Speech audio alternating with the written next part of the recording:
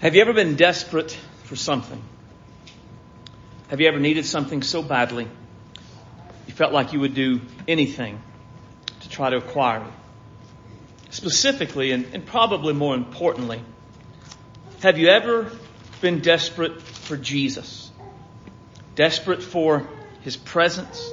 Desperate for His power to do something in your life? Several years ago, I read a devotion, and it was titled Holy Desperation. I want to share a part of what it said. It said, we need a holy desperation for the presence and ministry of Jesus. If we aren't longing for Jesus, our lives and ministry activities will be routine and hollow. To be desperate means to be without hope in our current condition, knowing that in our own power we don't have the necessary resources required to change things. We must become desperate enough to change our lifestyle and our priorities, our time, our commitments, and our resources. Everything else must be secondary to the pursuit of Jesus in our lives. I love that. Today we're going to look at a story of a man who was desperate. And we're going to see how his desperation caused him to seek Jesus with faith and determination. And how our desperation for Jesus should lead us to seek Jesus with faith and determination as well. Mark 10, verse 46 is where we're going to start. Should be on page 771 in your pew Bible. When you find that, I'm going to ask you to stand to honor the reading of God's Word.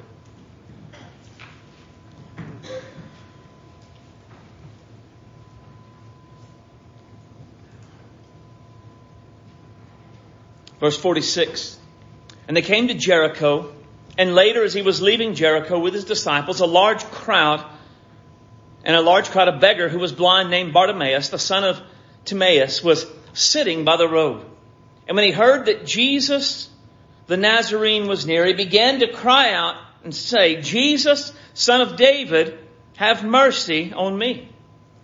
Many were sternly telling him to be quiet. But he kept crying out all the more, Son of David, have mercy on me. Jesus stopped. And he said, call him here. So they called the man who was blind, saying to him, take courage, stand up. He's calling for you. And throwing off his cloak, he jumped up and came to Jesus. And replying to him, Jesus said, what do you want me to do for you? And the man who was blind said to him, Rabboni, I want to regain my sight. And Jesus said to him, go, your faith has made you well. And immediately he regained his sight and began following Jesus on the road. Title of the message this morning is Desperate for Jesus. Let's pray. Heavenly Father, we love you. You're great and glorious, wonderful and worthy. Worthy of our praise, worthy of our devotion, worthy of us setting aside this time and just focusing on you and what you have for us from your word. Father, we have all been desperate for various things at times. And probably we've all been desperate for Jesus at one time or another. But at the same time, if we were to be honest, Lord, we would have to say we really don't live our lives with that sort of sense of desperation for Jesus that we ought to have. Everything in this world is like a lullaby, lulling us to sleep. It's telling us we're enough. We have enough. We need more of these things. We don't want to get carried away with Jesus. Everything in our life, it yells and it screams and it demands for our attention. And it's really easy to let Jesus fall by the wayside. Forget the desperate need we have for him. Forgive us for this. Forgive me for this, Lord. Father, today begin to work right now in our hearts to stir a deeper desire for Jesus, a deeper desperation for Jesus than what we've ever had before. Father, this blind man had a deep and a desperate need for Jesus, but we need him just as desperately as Bartimaeus did. Show us that today. Remind us of that today. Stir our hearts. And let us follow through to seek Jesus. Find that He can meet those needs of our hearts, those desires that we have. Fill me with your Holy Spirit today and give me clarity of thought and clarity of speech, that I would speak your words and your ways for your glory. Have your way. It is in the mighty name of Jesus we pray. Amen. You may be seated. Everything about this passage, everything about the story of Bartimaeus, it reeks, it speaks of desperation. Look at verse 46. And in this verse we begin to see a desperate condition. It says, as they came to Jericho, and later Jesus was leaving Jericho with his disciples and a large crowd, a beggar who was blind named Bartimaeus, the son of Timaeus, was sitting by the road. Jesus at this point is headed for the cross quickly. He's headed for Jerusalem, where a week after he arrives, he will be crucified. We know from the previous story that we looked at last week, Jesus is well aware of what's coming in his life. And as he's headed toward Jerusalem and headed toward the cross, he goes through the city of Jericho. Now, Jericho is an important city in the time of Jesus. It was on one of the main commercial roads, and it was 17 miles from Jerusalem. So its location ensured it was a wealthy and an important city. We know from chapter 11 that this is Passover season. So this road is now not only filled with just normal travelers, but it's also filled with Jewish pilgrims who are headed to Jerusalem during the Passover season. And on this road there is a blind beggar named Bartimaeus. Now, a blind beggar wasn't an unusual thing, because being blind or having any sort of a serious disability in this time left a person with very few options in life. They really only had three. If they had a wealthy relative that could take care of them, they could do that. That was rare. They could then, if they didn't have that, they could become a beggar, or they could just go off somewhere and die. Those were the only options they had. And as I said, option 1 is unlikely. So option 2 is the most common. However, some towns where the people would live were so poor that even as they begged, they would not receive enough to sustain their life, and they died anyway. This is Bartimaeus' life. The only thing Bartimaeus actually has going for him in life is that he lived in and around a wealthy city like Jericho. Since generosity to the poor was an expected part of being a good Jewish person, he could expect money would be given to him. Bartimaeus would not likely starve, but he would live at the bottom of the social ladder. He would get up early every day and go to the gates of the city, and there he would beg from alms from anybody who walked in and anybody who walked out. And he would do it from sun up to sundown, and at the end of the day, if it was a good day, all of his needs for that day would be met. Bartimaeus' life was one of daily survival. He had a desperate condition. But his desperate condition, it leads to a desperate cry. Look at verse 47. And when he heard that it was Jesus the Nazarene, he began to cry out. Now, Jesus went into Jericho and he left Jericho. And on the way out, Jesus had attracted a large crowd, which was not unusual at this time. And Bartimaeus hears that it's Jesus. Somehow he hears that it's Jesus. And he begins to cry out for Jesus. Now, judging from his response, it would seem he had heard about Jesus. He had heard Jesus and the mighty works he had done. It would seem he had heard that Jesus was different from the religious leaders of the day. Jesus had a reputation for caring about those no one else cared about. He had a reputation for helping those no one else could or would help. And hearing these things and hearing that Jesus was near, Bartimaeus cried out. Now, in my study, I checked all the major English translations that I have, and most all of them say Bartimaeus cried out. The only variation was a couple that would say Bartimaeus shouted. And I point this out to show the intensity of what Bartimaeus is doing. In his crying out, it's not tepid.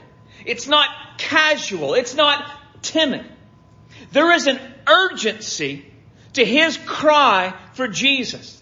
There is an intensity to his cry for Jesus. There is a desperation in his cry for Jesus. If the stories about Jesus are true, he is the only hope Bartimaeus has. If I'm harmonizing the Gospels accurately, by this time Jesus has already healed 2 people of blindness. And if I'm understanding God's Word correctly, no one before Jesus had ever healed blindness before. And if I understand God's Word accurately, no one after Jesus in God's Word ever healed blindness again. Jesus, so far as anyone knew, was unique in all of history in his ability to make the blind see. Bartimaeus had never had a chance like this before. Bartimaeus would likely never have a chance like this again.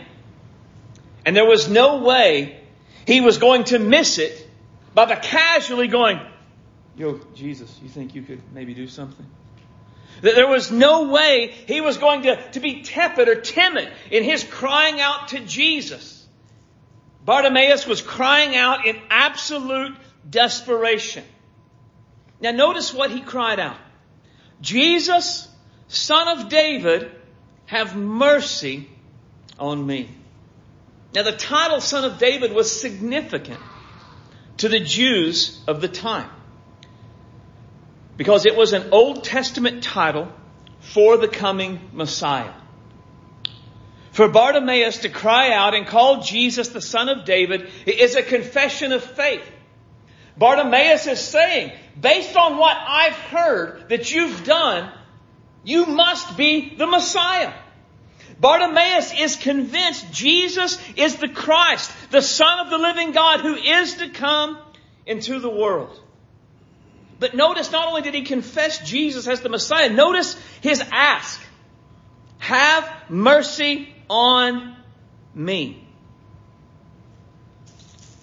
Bartimaeus did not make a single demand of Jesus. He didn't come to Jesus with an attitude of entitlement. Bartimaeus did not come to Jesus like Jesus owed him something. He has lived for we don't know how long blind.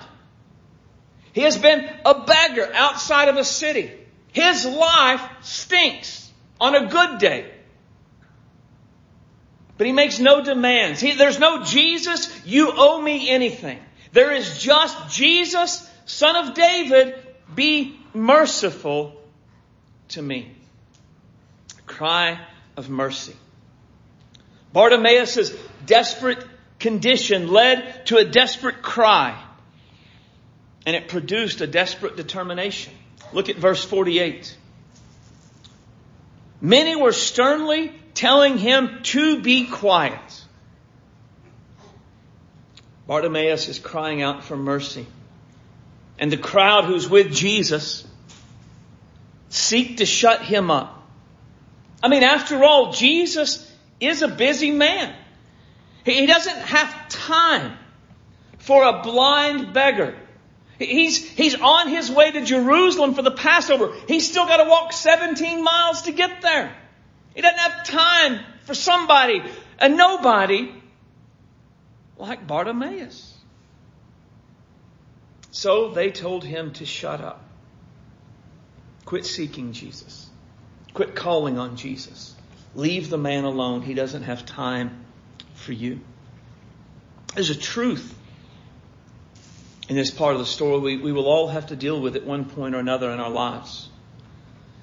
And the truth is, there are people around us, people in our lives, who will do what they can to keep us from seeking Jesus. And who the people are could vary. It could be a spouse, could be a child, could be a parent or a sibling or a friend or a coworker. But in all of our lives, there are people who in one way or another will try to do what they can to keep us from seeking Jesus. Now, there are a lot of ways they might go about doing this. They could just tell us to shut up, as Bartimaeus, the people around Bartimaeus did. Just quit talking about Jesus. I'm tired of hearing about it. You don't have to be so outspoken with your faith. We get it. You like Jesus. Could be they mock us to embarrass us. You know, oh, you're a goody two-shoes, or I don't know. Oh, why don't you just pray about it and Jesus will fix it? Oh, you're fasting. Ooh, aren't you special? Maybe they'll tell us not to get carried away with all this Jesus stuff. We don't want to get carried away. I mean, you've got to have balance. We live in the real world. You can't just be about Jesus all the time. Maybe they'll bring up our past. Well, I remember. I mean, you're Jesus now, but I remember back then, and I saw what you did. I was there. I've got pictures you want to see. Perhaps they entice us to sin. Come on. Jesus won't care if you do this. Come on. You've been good for a long time. Just come for this one time and let's go take part in this. Perhaps they'll tell us our devotion to Jesus won't last. You're getting carried away. In a few months or a few years, you're going to be embarrassed that you've done all of this because this isn't going to last. I've known lots of people like you who got real excited. It didn't last in them. It's not going to last in you. Perhaps they'll give us an ultimatum. Well, if you're going to follow Jesus, then that's it. I mean, you're just going to have to choose between our relationship or your religion, your Jesus stuff. You're just going to have to make a choice. I can't be around you when you're like this. Perhaps they would belittle the church, not necessarily the local church, but the church as a whole. I mean, to be honest, it's not like the local church or the universal church, especially here in America, it's been just overly wonderful at times, right? There's stuff. And then if someone's in like a town like ours, well, they know people in the local churches. Well, I know those people at that church. And let me tell you about the hypocrites that are there.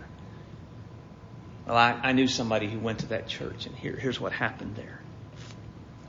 Perhaps they'll point out all the scandals. Ooh, hey, look at this. Now you're part of this group, right? Wow, that's a group I would really want to yoke myself up with. And there are just numerous ways people can and likely will try to stop us from seeking Jesus. And what we've got to understand, these people do not have our best interests at heart. In the broad view of eternity, in light of the reality of heaven and hell, these people are not on our team.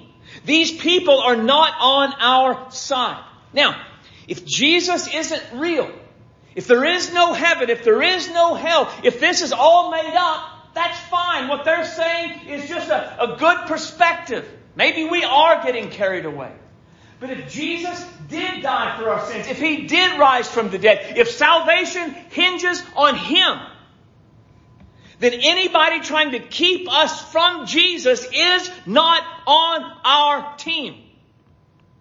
And they are not for our good. And we have to recognize that. But Bartimaeus was not having any of it. Look at verse 48 again. He kept crying out all the more. And the wording leads me to conclude that the more they shut Him up, the louder He cried out. Shh, shh, shh, shh, shh. Jesus is busy. Jesus, Son of David, have mercy on me. And the more they shut Him down, the louder He got, the more of a fuss He made. He was not letting this opportunity pass. Jesus was unique in what he could do for Bartimaeus, and he was not going to miss it because of them. What an example of determination to get to Jesus. And the question for all of us is, are we this determined to get to Jesus?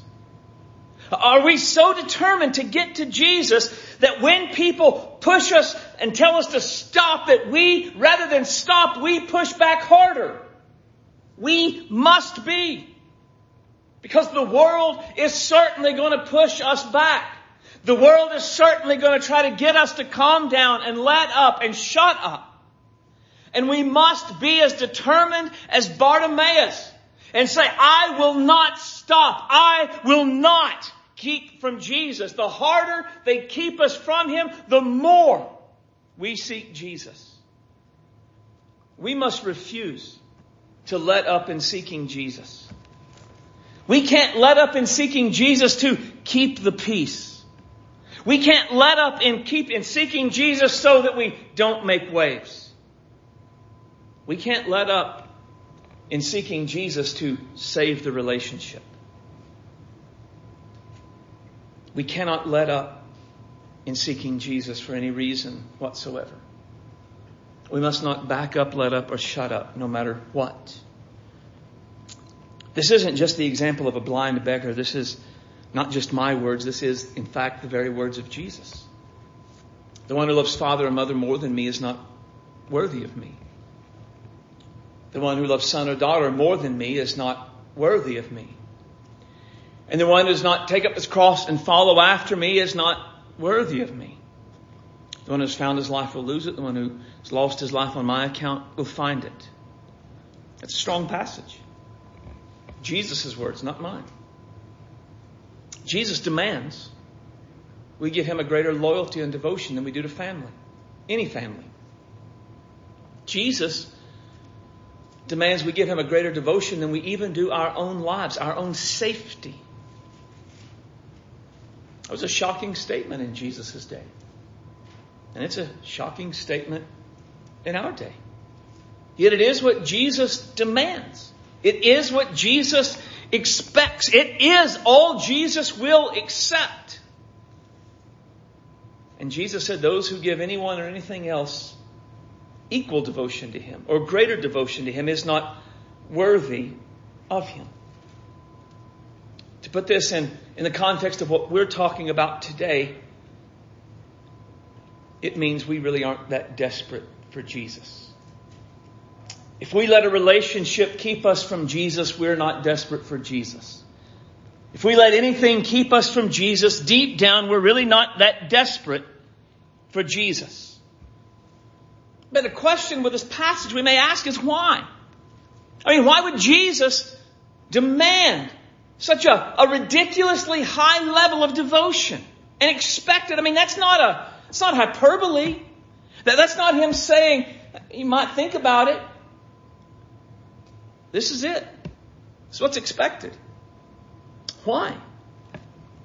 Well, to answer that, we always have to remember who Jesus is and what Jesus did. Jesus wasn't just a miracle worker. He wasn't just a prophet or a teacher or a religious leader who lived long ago. He was all of that, but He was so much more. John chapter 12, we're told Isaiah's vision in Isaiah 6 was a vision of Jesus in all of His glory. So the glorious God in Isaiah 6 that angels praise is Jesus. The Gospel of John, the books of Colossians and Hebrews tell us Jesus is the one who created all things. So Jesus, the great and the glorious God whom angels praise. Jesus, the creator and sustainer of all life, willingly cast off His glory, came to earth and lived as a human. He lived a sinless life. He did great miracles, taught astounding truths. And then after 33 years of life, He was betrayed by one of his disciples and he was murdered on a Roman cross. Yet the cross wasn't a surprise. In fact, it was the whole reason he came. Jesus didn't come to give us an example of kindness. He didn't come to teach us to love one another. He did come for those things, but those weren't the primary reason he came. The primary reason Jesus came was to die on the cross for our sins. He was the Lamb of God who takes away the sins of the world. That was the point. His death in our place for our sin was the point. And after paying the penalty our sins deserved, he was taken off the cross, he was put in a tomb, and he stayed there for 3 days. And after 3 days, he rose from the dead, eternally victorious over sin and death.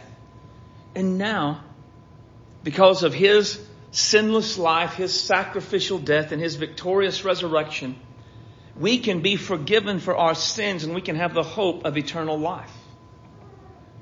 We give Jesus greater devotion than we give anyone else because Jesus can do what no one else can do. We give Jesus greater devotion than we give anyone else because no matter how wonderful we may think this person is, they aren't Jesus. They didn't die on the cross for our sins. They didn't rise on the third day. They are not God incarnate. Jesus alone is worthy of our full and complete devotion to him. No one or nothing on this earth is anywhere near as worthy as Jesus is of our devotion. To put this in the context of being desperate for Jesus, no one can do for us what Jesus can do. Whoever that person is that is trying to keep you from Jesus, they cannot do for you what Jesus can do for you. It doesn't matter what they offer you. It doesn't matter what they give you. They cannot do what Jesus can do. Whatever it is we are desperate for Jesus to do in us and through us and for us, only Jesus can do it. Bartimaeus knew this. That's why he had the desperate determination. His desperate condition led to a desperate cry. It was fueled by desperate determination, and it came from a desperate faith. Look at verse 49. And Jesus stopped. And I won't take much time in this because it's not a massive part, but I just want you to think about Jesus and his example. He is rapidly heading for the cross. He does have to walk 17 miles. He is a busy man. And when a blind beggar calls on him with a determined cry, he stops and he calls the man to him. I won't go any further, but what an example for us to emulate in our lives. Jesus had called him here, so they called the man who was blind, saying to him, "Take courage, stand up." He's calling for you. Verse 50, throwing off his cloak, he jumped up and he ran to Jesus. He didn't waste any time. The invitation was there. He had cried. Jesus had answered. He was invited to come. He didn't say, "In a minute, Lord." Hang on, I'm paying tiddlywinks right now. After this Facebook video, he got up right that second and he ran after Jesus. Verse 51. And replying to him, Jesus said, "What do you want me to do for you?" And the man who was blind said, "Rabboni, I want to regain my sight." Notice the clarity of Bartimaeus' statement. I want to regain my sight. At this point, he didn't say, in response, Jesus said, "What do you want me to do?" And Bartimaeus didn't be like, "I don't know. Could you do something to make my life better?" Nope. specific. Notice also that it was a statement of faith. I mean, to tell just a random person, I want to regain my sight, that's what a useless thing to say if you don't believe that the person you're talking to here can do something about it. But telling Jesus, what do you want me to do? I want to receive my sight. Right? It is a statement. He believed Jesus could do what no one else could do. It is a statement of helpless dependence. What do you want me to do? I want to receive my sight. Bartimaeus knew and he confessed there was nothing he could do to change his circumstances. He knew he could not fix it. He could not do it. He was helplessly dependent on Jesus. But also notice that it is, again, connects back to mercy. It is a humble statement. I want to regain my sight. He didn't make a demand. Give me my sight. Jesus, what do you want me to do? I want to see. I want to regain my sight, Lord. The clarity of what Bartimaeus is asking is the heart of what it means to be desperate for Jesus. There has to come a time in our lives, in our time of desperation, where we just have to lay the brutal facts out before the Lord without glossing over them, without trying to sound spiritual, without being in a hurry. Now we often say, well, Jesus knows the needs. Of course he does. He knew this man's need, but he still asked and expected him to tell him. What makes us think we'll be any different? We have to lay it all out. Be specific. Desperation is not the time to say, Jesus, I got a problem. Could you maybe do something to help me with it? That's not desperation. That's timid. That's convenience. Desperation says my marriage is falling apart and I can't stop it. Desperation is saying my kids are destroying their lives and I can't help them.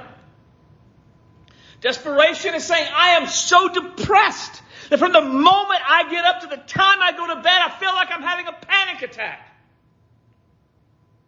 Desperation. Saying I am so overwhelmed. I cannot shake how I feel. Whatever the problem, whatever we're desperate for Jesus to do, there's got to come a time in our lives where we fall down before the Lord and we clearly state the facts of our situation. The brutal, ugly, desperate facts of our situation. Look at verse 52. Jesus said to him, "Go, your faith has made you well." Jesus healed Bartimaeus, but notice the reason he attributed to Bartimaeus. Your faith has made you well. Think about it. Bartimaeus' faith has been on display throughout the entire story. Not just in the confession in verse 51.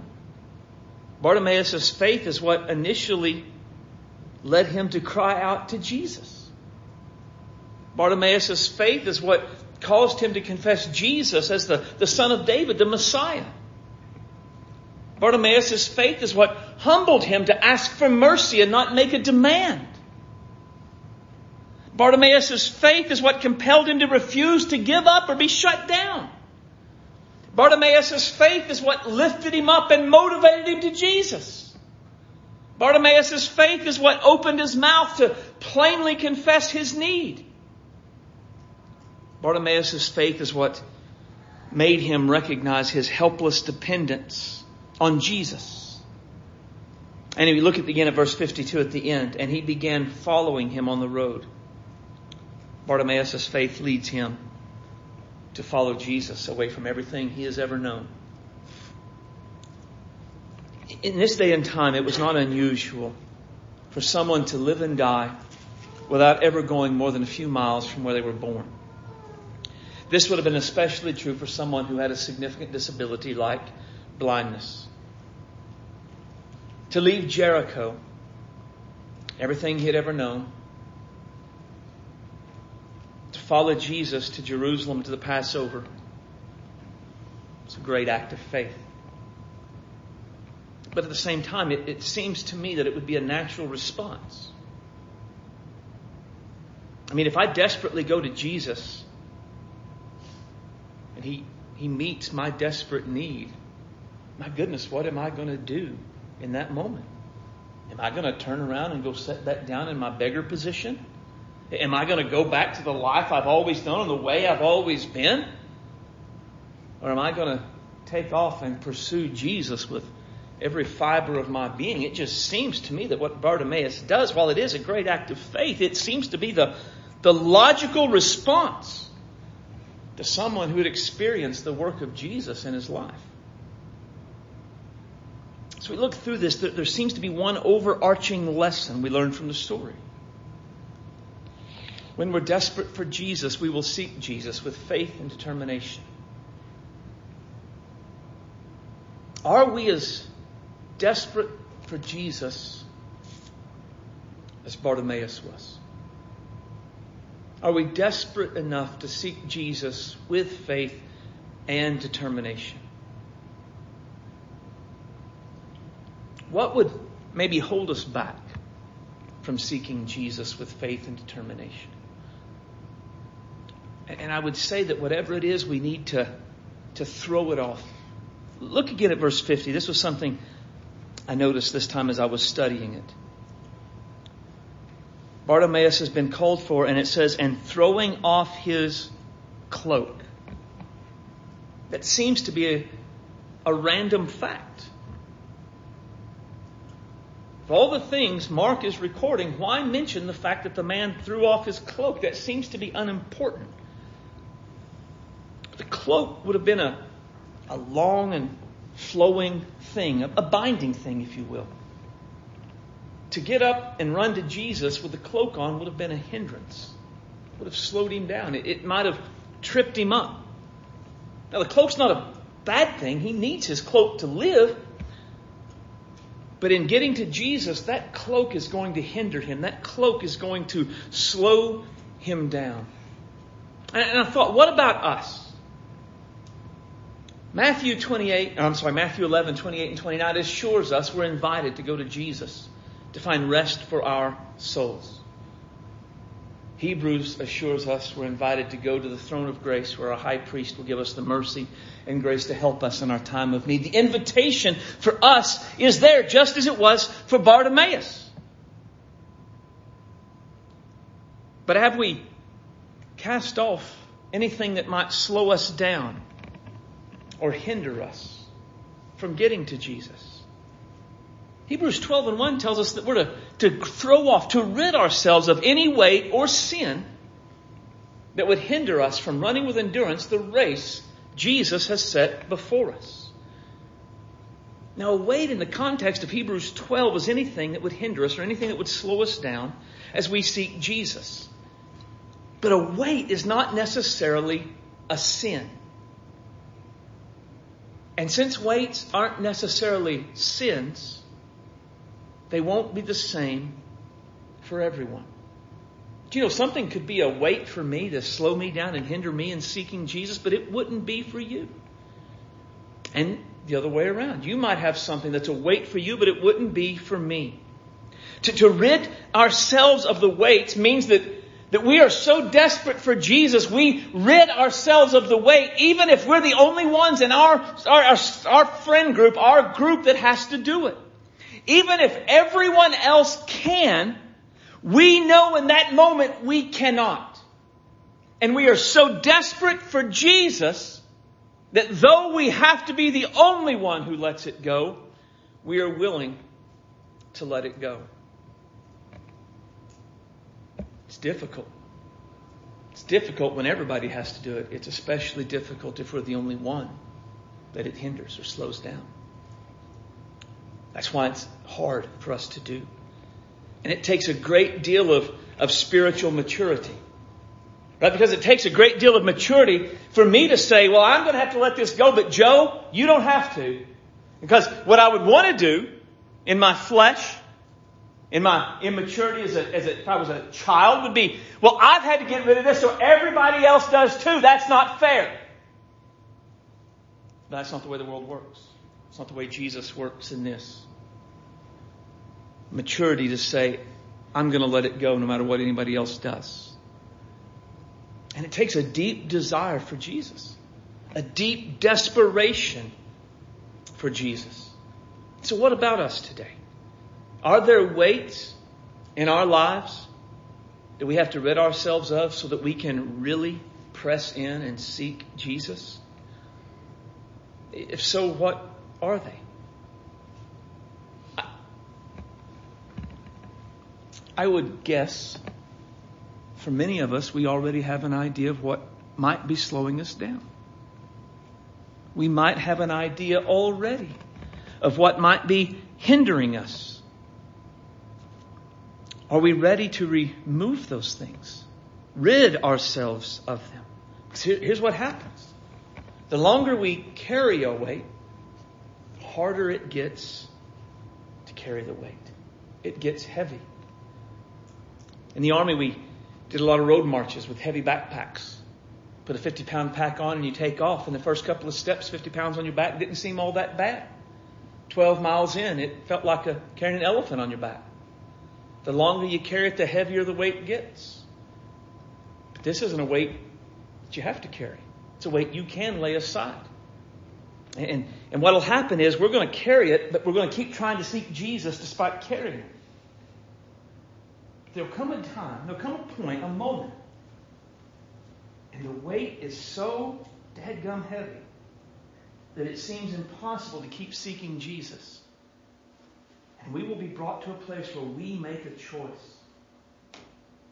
And we will either shuck off the weight and keep going after Jesus, or we will say that way is too hard.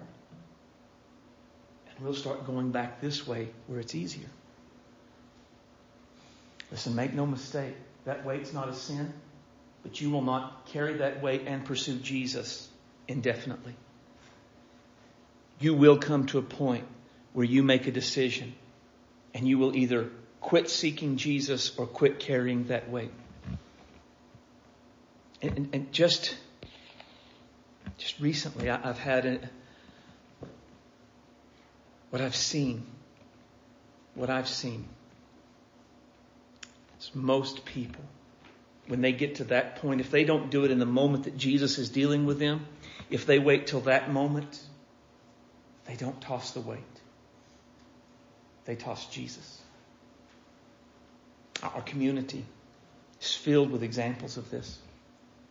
Our community is filled with people who were at one point active in churches, serving the Lord. Something hindered them, something slowed them down, and along the way, they just decided the weight was more important than Jesus, and they gave up on serving Jesus. You can go to wherever you live, around your neighborhood, you'll find lots of examples. This isn't just my opinion or my idea. All around us, we see it. We will not indefinitely carry the weight while continuing to seek Jesus. We will at some point ditch one or the other. And just the reality, though, if we're not willing to ditch the weight, what it shows us is we really aren't that desperate for Jesus. When we're desperate for Jesus, we throw off immediately anything that hinders us from seeking Jesus. When we're desperate for Jesus, we throw off quickly anything that slows us down following Jesus. Are we desperate for Jesus this morning? Are we desperate enough to be honest about how desperate we are for Jesus? Are we desperate enough to cry out to Jesus for help? Are we desperate enough to press on in faith despite any opposition we may face? Are we desperate enough to refuse to shut down and let up in our seeking of Jesus? Are we desperate enough to go to Jesus and lay our problems and needs before Him with a raw, brutal honesty? Are we desperate enough to throw off any weights or sins that hinder us in seeking to Jesus? Are we desperate enough to go to Jesus and say, is there any weight in my life? Is there anything in my life that's slowing me down and hindering me from seeking you? Let's all stand.